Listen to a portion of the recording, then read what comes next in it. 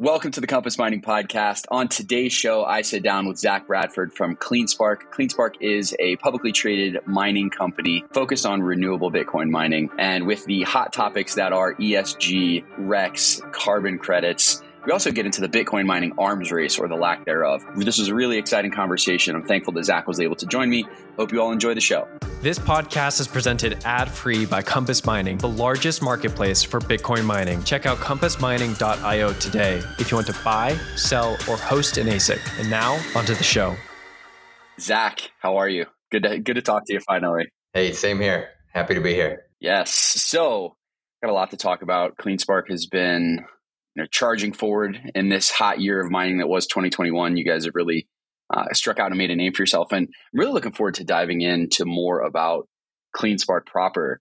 But before we get into the company itself, I'd love to hear more about your background. How did you get into this wild world of Bitcoin mining? Oh, man. And a wild world it really is, right?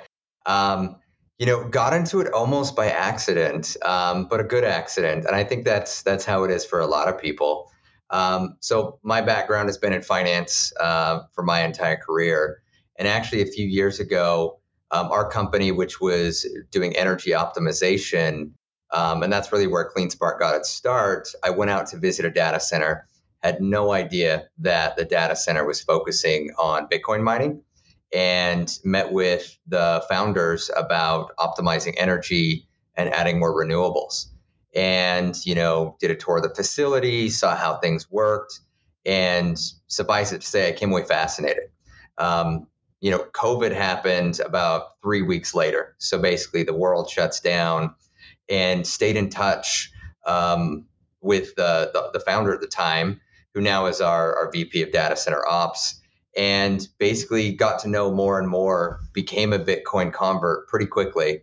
And, when things normalized a little bit, we were 8 months into COVID, as a company got together, I met with the board and I said, hey, the opportunity is not to do an energy project, but it's to actually go into Bitcoin mining all in. And so we decided to acquire that data center. And, since that date, we've invested a couple $100 million in, like I said, going all in. We prioritized the focus of the entire company. So, like I said, it was by accident, but it was a very fortuitous and happy accident for us to come across. Absolutely. And I definitely want to get into the ESG renewables narrative in that conversation for sure. And I also want to talk about how CleanSpark differentiates from every other miner that is out there, because there are quite a few of them. But before that, I want to know more about energy optimization. So you guys started by helping data centers optimize their energy. Walk me through what that was like, what that was about. Yeah, so our strategy was essentially that decentralized energy, and specifically using your own energy behind the meter was the way to go. So we'd done a couple data centers, both with the military and in private, and the focus was adding on-site renewable generation and storage. Simply, produce and use power when you have it, but also store it for when the grid power or your provider's power is more expensive. So you're really just using rate arbitrage and using cheap power when it's cheap, and saving the rest for later. Very simple concept, but yeah, done it at scale. Interestingly enough, though, as part of that strategy, the first time we bumped into actually cryptocurrency mining, it was a group in 2018 that were trying to go do a fully off-grid pilot scale. So we designed, it was only about a 0.5 megawatt system, but it was all solar, all batteries, 100% off grid. So, we all know that we're storing the value of energy in Bitcoin. And, if we can store power cheaper and still produce the same Bitcoin, it's all the better for everybody. Absolutely. So you guys make this transition. You go from the energy optimization business to, effectively energy optimization in a different way with Bitcoin mining. Yeah. So there's definitely some crossover. But what is it about CleanSpark that really sets you apart from the others that are, self-mining in the space? Yeah, we think it's about having our eyes wide open about what Bitcoin mining, really is and how it is a store of energy. Different than some of our other peers. We don't think it's an arms race from a technology and a miner's point of, like mining rig point of view. We think it's about managing your infrastructure and making choices with halving in mind, not just the 2024 halving, but the 2028 halving, making good decisions now so that we're here mining in 50, 100 years, right? We're really taking that view as a company.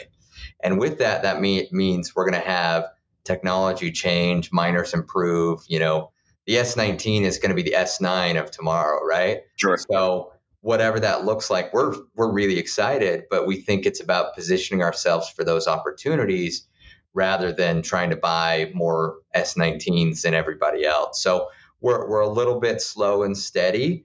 Right now, I think we're the 5th or 6th largest publicly traded miner by production, and we think we'll see a few pass us, and then we think we'll catch them up. We have a tortoise in the hare mindset, and we think that that's going to pay off long term because it's with the amount of money we're all throwing at Bitcoin mining, private, public, the entire industry. Anybody that's not planning for 4 to 8 years from now, it could be scary. So how are you thinking about the halvings that are coming up? I mean, 2024, well, roughly, and they could speed up, I guess, but we're looking at roughly 4 years between. So how are you viewing these next two halvings and how that could potentially impact CleanSpark? We from our point of view, we see it as opportunistic. We really have focused on, as you would expect, optimizing our energy. So our cost per kilowatt's really low so that we can really hang when, other parties may struggle. We Sure. think that it's going to be full of opportunities. Positioning ourselves well in 24 or, whenever halving happens, it's going to be better than positioning ourselves for today's opportunity. But we also still think it's important to focus on speed. Right now, a hash is going to produce more Bitcoin today than even in 3 weeks, right? With difficulty changing. And so it's not ignoring the opportunity now, but we don't want to sacrifice it for the future. I think that we're going to see this huge makeup or huge shakeup happen at the time. We're going to see some miners acquiring, some miners selling, and it's going to be, we want to be the one that is growing and acquiring other miners that may have not stood up to halving. So that's how we see it. We see it as a big opportunity, and it's going to be all about the energy and where you're positioned. And it's funny you mentioned M&A. I'm surprised we haven't seen more M&A activity so far in the mining space, considering the scale of the industry now and the different sizes of players that are within it. Oh yeah, 100%. I think we'll probably see, if I was to predict, I'd say this year is going to be a year where we're going to see the first large scale transaction. Somebody's going to merge probably amongst the public space. I think I read that there's going to be like 25 miners that are either public or going public inside the next 12 months. So if that actually happens, it could get a little crowded and people are going to need to differentiate. So, when that happens, we hope to be on the, side of acquiring others. I think right now too, you got this really weird conundrum happening of valuation gaps, right? Mm-hmm. It's still new to the public markets and nobody knows how to value a Bitcoin miner right now. And then you also have all these headlines flying around by what people are going to have in 18 months. Some of it's going to be true, some of it's not going to be true. Right. But all of that's making it really hard to even create an environment for equal and fair valuation for M&A. So I think we're going to need things to settle down just a little bit, but I think it's going to create a very exciting, next 24 months to see what happens. Sure. And I'm not going to ask you to get into the valuation of a terahash because I know that could be a sticky situation. But I think Galaxy Digital did a great job with a report that they put out not too long ago, a couple of months ago maybe, where they took a shot at pricing publicly traded mining companies. I think that was a great resource, and it's a step in the right direction. All of this it's trial and error. It's figuring out as we go. The industry is still very young, so it'll take some time to flesh out. But it takes people like CleanSpark to be in the game so that there are people to look at. So you mentioned earlier that you don't think that mining is an arms race. You want to elaborate on that a little bit? Yeah. So we see it as more of an infrastructure race. And that race, though, isn't about speed. It's more of a marathon, right? Instead of a run to a convenience store. And that's because if you set up your infrastructure wrong, you're going to pay for it for the next 10 years, right? If you look at the spot price market, which, anybody that has Google can generally follow. We've seen spot prices, like last November, they were really high when Bitcoin was 69,000, but as it's come down to back to where we are today, and the spot prices are down 30-40% from what it was. So, with the amount of machines that were also produced, we also believe that not everybody can plug them in. So it's about having a place to plug it in. If you have a mining rig with no place to plug it in, you have a very expensive paperweight. So we think that there's always going to be an opportunity to buy miners, whether you have to pay a little bit of a premium to get them today instead of in 6 months. But again, it's all about being able to plug it in, planning right. There's actually quite a few miners that have pallets and pallets of miners that are just waiting to be plugged in. Now, when they get to plug those in, that's great. That means they have this big stockpile. They can put it to use. But, the amount of capital that gets locked up is kind of intense to think about. So we really believe, a miner plugged in is the only way to have it.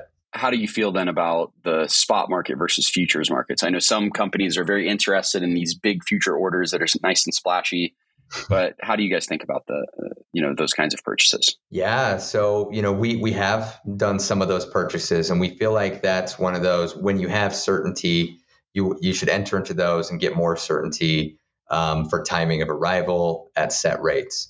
And the way that they're set up, it's almost like a price ceiling and it can go down. But I really believe, everybody knows there's basically one player that owns the market right now. But you look at now the announcements that are coming out, Intel getting into the game, all the partners that are going to participate in that. You just look at how, Moore's law about how, technology develops. There's going to be some real disruption. And right now, what happens in rig purchasing is not a normal way to purchase electronics, to pay for something and wait 9 months to get it. Usually, the other party would have financing arrangements or what have you. So right now, we think it's better to cool our heels just a little bit. Don't get me wrong. We have another 20,000 machines coming or already on a futures order that we placed, in addition to all the miners we've already purchased. But on top of that, we haven't done what our peers haven't stacked on top, because if I've got a contract for 100,000 machines to be delivered next fall, well, if there's some, earth-shattering technology breakthrough that happens between now and then, I now can't take advantage of it because I'm tied up in this contract and I've made huge financial commitments. So now I have to accept what's maybe a second best miner. So we would rather just wait, and we think patience will pay off. And then if it doesn't, and we still need to go buy, a miner that we could pay a future order on today, later, we may pay a few more bucks, per miner, but we think that the trade-off is well worth it to not miss out as technology changes. Yeah, certainly not tying up your cash flow and staying flexible is key. I mean, especially in such a competitive space. Now, with regards to the life of these machines, how are you looking at that? I know that the S9s have ran forever. And now the S19s, you mentioned that they're going to become the S9s. What are you thinking of as the usable life of one of these machines? Realistically, we're hoping for, 5+ years, just like everybody. And I really think that from a Bitcoin production rate, I still think they'll be able to produce Bitcoin profitably for 5+ years if you've, got your power right. Now, in year 5, will it mean that you'll have to monitor your power a lot closer, turn them off, turn them on, as difficulty, is likely skyrocketed. But we do think they're going to have a really long shelf life. But then it's going to come down to, is there a midlife decision where you should sell those to a second generation miner and go buy, whatever has become the latest and greatest? That's probably the strategy we're going to do, is look at it as, hey, if we can keep it on a shelf for 5 years, we will. If there's a good opportunity to roll them back out into the market and get something else, we'll also do that. The good thing is because it, is a Bitcoin producing asset, there's a very robust spot market to resell machines. So it's all opportunity is how we see it. So, but I'd say 5+ years for the 19. Got it. So Before we get into the ESG conversation, I'd love to hear, for the next 12 months, you mentioned you've got 20,000 machines that are on order that are coming in.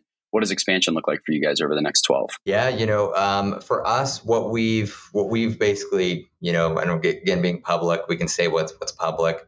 We expect to have 4 exahash this year, and that's what we have under contract. We've got everything in place to make that happen.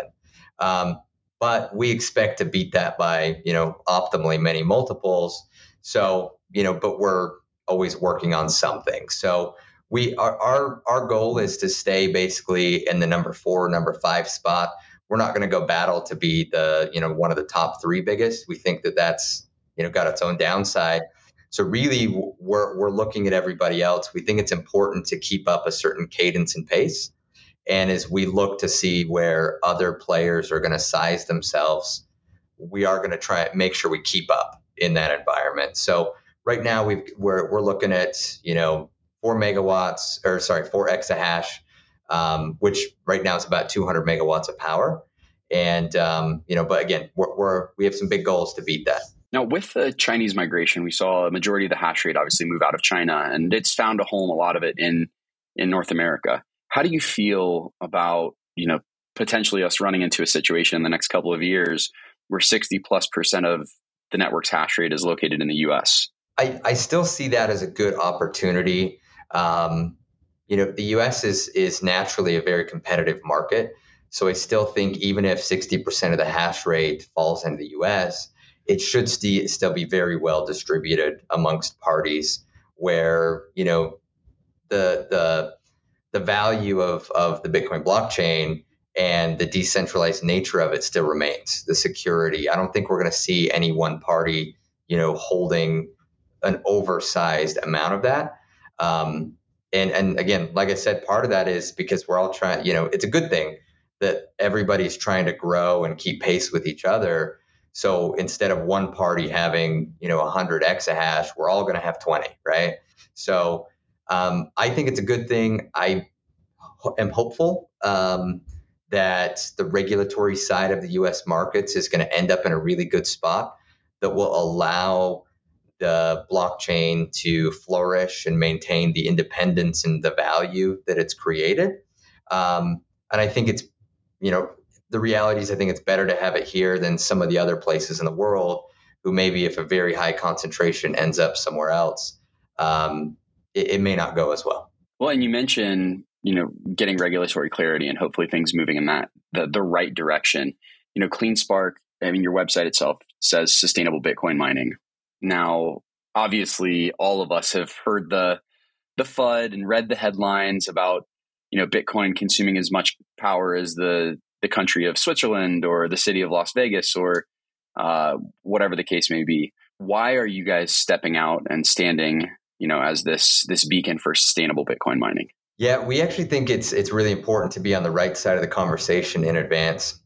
If I was to guess where the regulation falls, it probably has to do with carbon produced related to Bitcoin mining. It's funny, everybody talks about how much power used and, not to beat a dead horse, for lack of a better term, but, how much power using, hosting selfies and things like that. There's hundreds of megawatts that everybody knows connected to Facebook and Instagram and everything else. And I would argue, obviously, I think I'm probably speaking to the choir with both you and your viewers, that there's far more value coming out of, the Bitcoin and the blockchain than some of those other things. So I don't think regulation's going to come down on it in the wrong way, but I do think that there's a chance that we do see some big pushes for, whether it's a carbon tax or something like that. And so we think that because there's a likelihood of, or a potential likelihood of that happening, we just want to be on the right side from go. We also see the whole ESG and sustainable narrative as something more than a marketing scheme. We actually do believe in it. It's been at our core from the beginning, being the renewable energy side. But I think that something that's different for us is we go into it with our eyes wide open. We see the limitations from a market-based approach that renewables have always had, right? It's about payoffs to use power that's carbon free. And unfortunately, for a lot of our history over the last, 20 years as a country, it's cheaper to use fossil fuels than it is to invest in these renewables. I think that Bitcoin has positioned itself in this really unique space where, whether we self-develop renewables or just sign up to be a backer for another party building renewables, we can pay for this. Our payoffs are, amazing. Everybody knows Bitcoin mining is incredibly profitable. And we think a good way to pass that along is by making market-based choices to select renewable energy, even if it's half a penny more a kilowatt or something like that. And so that's why we think it's important. We want to be on the right side of the narrative. We also think that, actions speak louder than words. So a lot of people are talking about it. Some people say they're ESG focused. Sometimes being ESG focused means you look at the word ESG and you think about it, you're focused. We really think it means something. We think that it's about putting it into play. We can go into it as much as you want, but, simply said, there's also other aspects to ESG, and it all comes with trade-offs, right? The social aspect. We want to pay our employees above average. We think that's just as important as choosing our energy. Well, if we make wrong choices and aren't successful, then we can't do that, right? We want to invest in communities, things like that. So all of that comes into being sustainable. And we think being an example is going to matter. The last thing you want to do is get called up to speak in front of Congress because you're the bad example, right? Right. We just always want to be on the right side of the conversation. So now with ESG and this whole debate or narrative come carbon credits. Mm-hmm. So how are you thinking about, consuming actual renewables versus consuming fossil fuels and purchasing those credits? I mentioned that I used the word trade-off earlier. With trade-offs, there's always something, right? There's an imperfect way, but something that's accomplishing a good purpose. We see that as how the carbon credits work. We focus first and foremost on directly the source of renewables. We believe it's far better to choose a carbon-free source of power from go and only buy, these RECs for the balances needed. So that's what we've done. So for example, the first site, we chose nuclear power. It's carbon-free. Yes, there's certain ways. There's a whole debate about, renewable versus clean. We actually see it as both a renewable and as a clean source of carbon-free energy. So that's one way we've tried to tackle it at the source. But, do we buy RECs? Yes, but we try and minimize that. So if there's a site we're looking at that means it's, a huge amount of coal or natural gas and we need to buy a ton of RECs, we will pass it and go to the next site. But renewables are intermittent. I mentioned living in reality. The wind's not blowing, you don't have power. The sun's not shining, you don't have power. All of those things. So we believe that being connected to, a larger grid that uses multiple sources is the way to be the most successful Bitcoin miner. With that means at different times of the year, depending on what's going on, there's going to be at least some sources of energy that may produce carbon. And that's what we buy the RECs for. But we really try and maintain a very high percentage of renewables first and foremost, and the RECs are secondary. I think that there's also some interesting things that hopefully we'll see develop from a market-based approach to create better incentives for people, whether, I think there's just better ways to do it than RECs. What those are, unfortunately, is, very regulated by the government. There's probably some interesting things with other altcoins or DAOs that could get involved to create some new opportunities outside of government mandated programs. But I think the market's got a long way to go before we get all the way there. So I think it's a split conversation when you talk to Bitcoiners, right? When you're talking about ESG, you're talking about renewable energy. I think that, I know that everyone that I've come into contact with would like to leave the world a better place than they found it. Yeah. Fundamentally, that is, I think, an ethos that we all carry. The challenge is that I think a lot of people don't see this move towards renewables or this push for ESG to be a net positive. So how how do you think about this when you're talking? You have a group of shareholders who maybe some are Bitcoiners, some aren't, and presumably they're all aligned with your vision for the company that you're building. But when you see the community that's really split down the middle on ESG, how do you think about that? I think that it's important to look at the whole of ESG. So from an environmental point of view, we think it's important, but we also, we even agree that there's trade-offs. We just think that it's important to measure all your trade-offs so that you're not leveraging the wrong trade-off for, in order to plug in more machines sooner, when maybe you can make a different choice and actually build or invest in renewables and arrive at the same place, even if it takes 6 months longer, right? But again, I think that if we take this ESG narrative, we're all talking about energy so often, and although it's important, we need to think about the S and the G, right? And I think if you think about the S, actually, that's actually what I want to be part of our focus for the next year.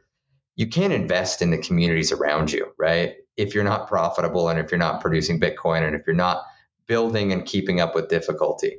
And so that becomes part of the trade-off discussion. Like, we recently sponsored several scholarships at a local college where we have one of our operations in a computer science degree.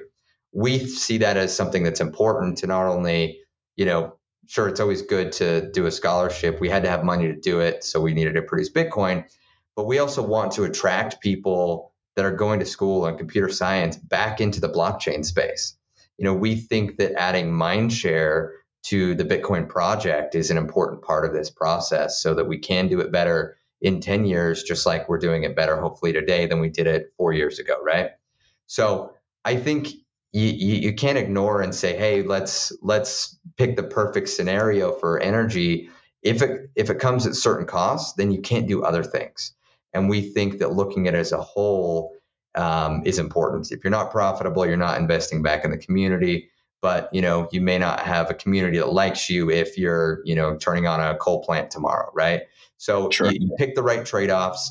And in that, I think you meet right in a really optimal spot in the middle where everybody wins. And I think ignoring one versus the other is the wrong way to do it. We all saw recently that a letter went out from Elizabeth Warren to some publicly traded mining companies.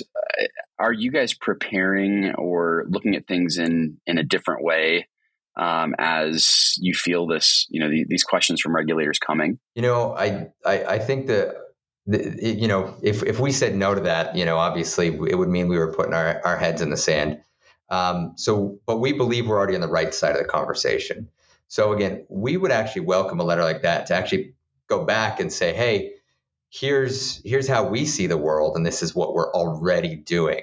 And we think that we're in a position to kind of help set the bar where it should be. We have a pretty high bar ourselves, but I think it's an achievable bar and something that lives in reality. And so I think that that's sometimes the piece that's missing is, regulators and politicians, part of their job is to put people on notice, right? But I think opening up a dialogue, I think there's a lot more that we as a community could do, but also that the politicians, the regulators could do to be part of a dialogue, to understand the benefits the blockchain brings. Headlines are headlines, and I think that there's probably too much of that happens in our society where everybody chases the headline. A politician that wants to stay in office, they better be in the headlines a lot, right? So, we're ready for it. Nobody wants the letter, but if we were to get it, we are well positioned to reply. And yes, our decisions going forward, there are those letters in the back of our minds, that they could come at some point in the future. Sounds like you guys should want the letter, get one to you guys and have you prove what you guys are doing to everyone and show them how it can be done the right way. Absolutely. It's funny because it feels like most people are doing the right thing. Like they're giving it the best shot to do right by the community, to do right by the environment. It's just this ever present conversation. Do you think we ever break away from Bitcoin as a monstrous consumer of energy? I think if we start to own our dialogue, it can be instead that Bitcoin is, the pathway to innovation, right? Somebody's got to pay for innovation, whether it's renewables or something else, right? And if we, if you ignore that, then again, that's putting your head in the sand on the other side.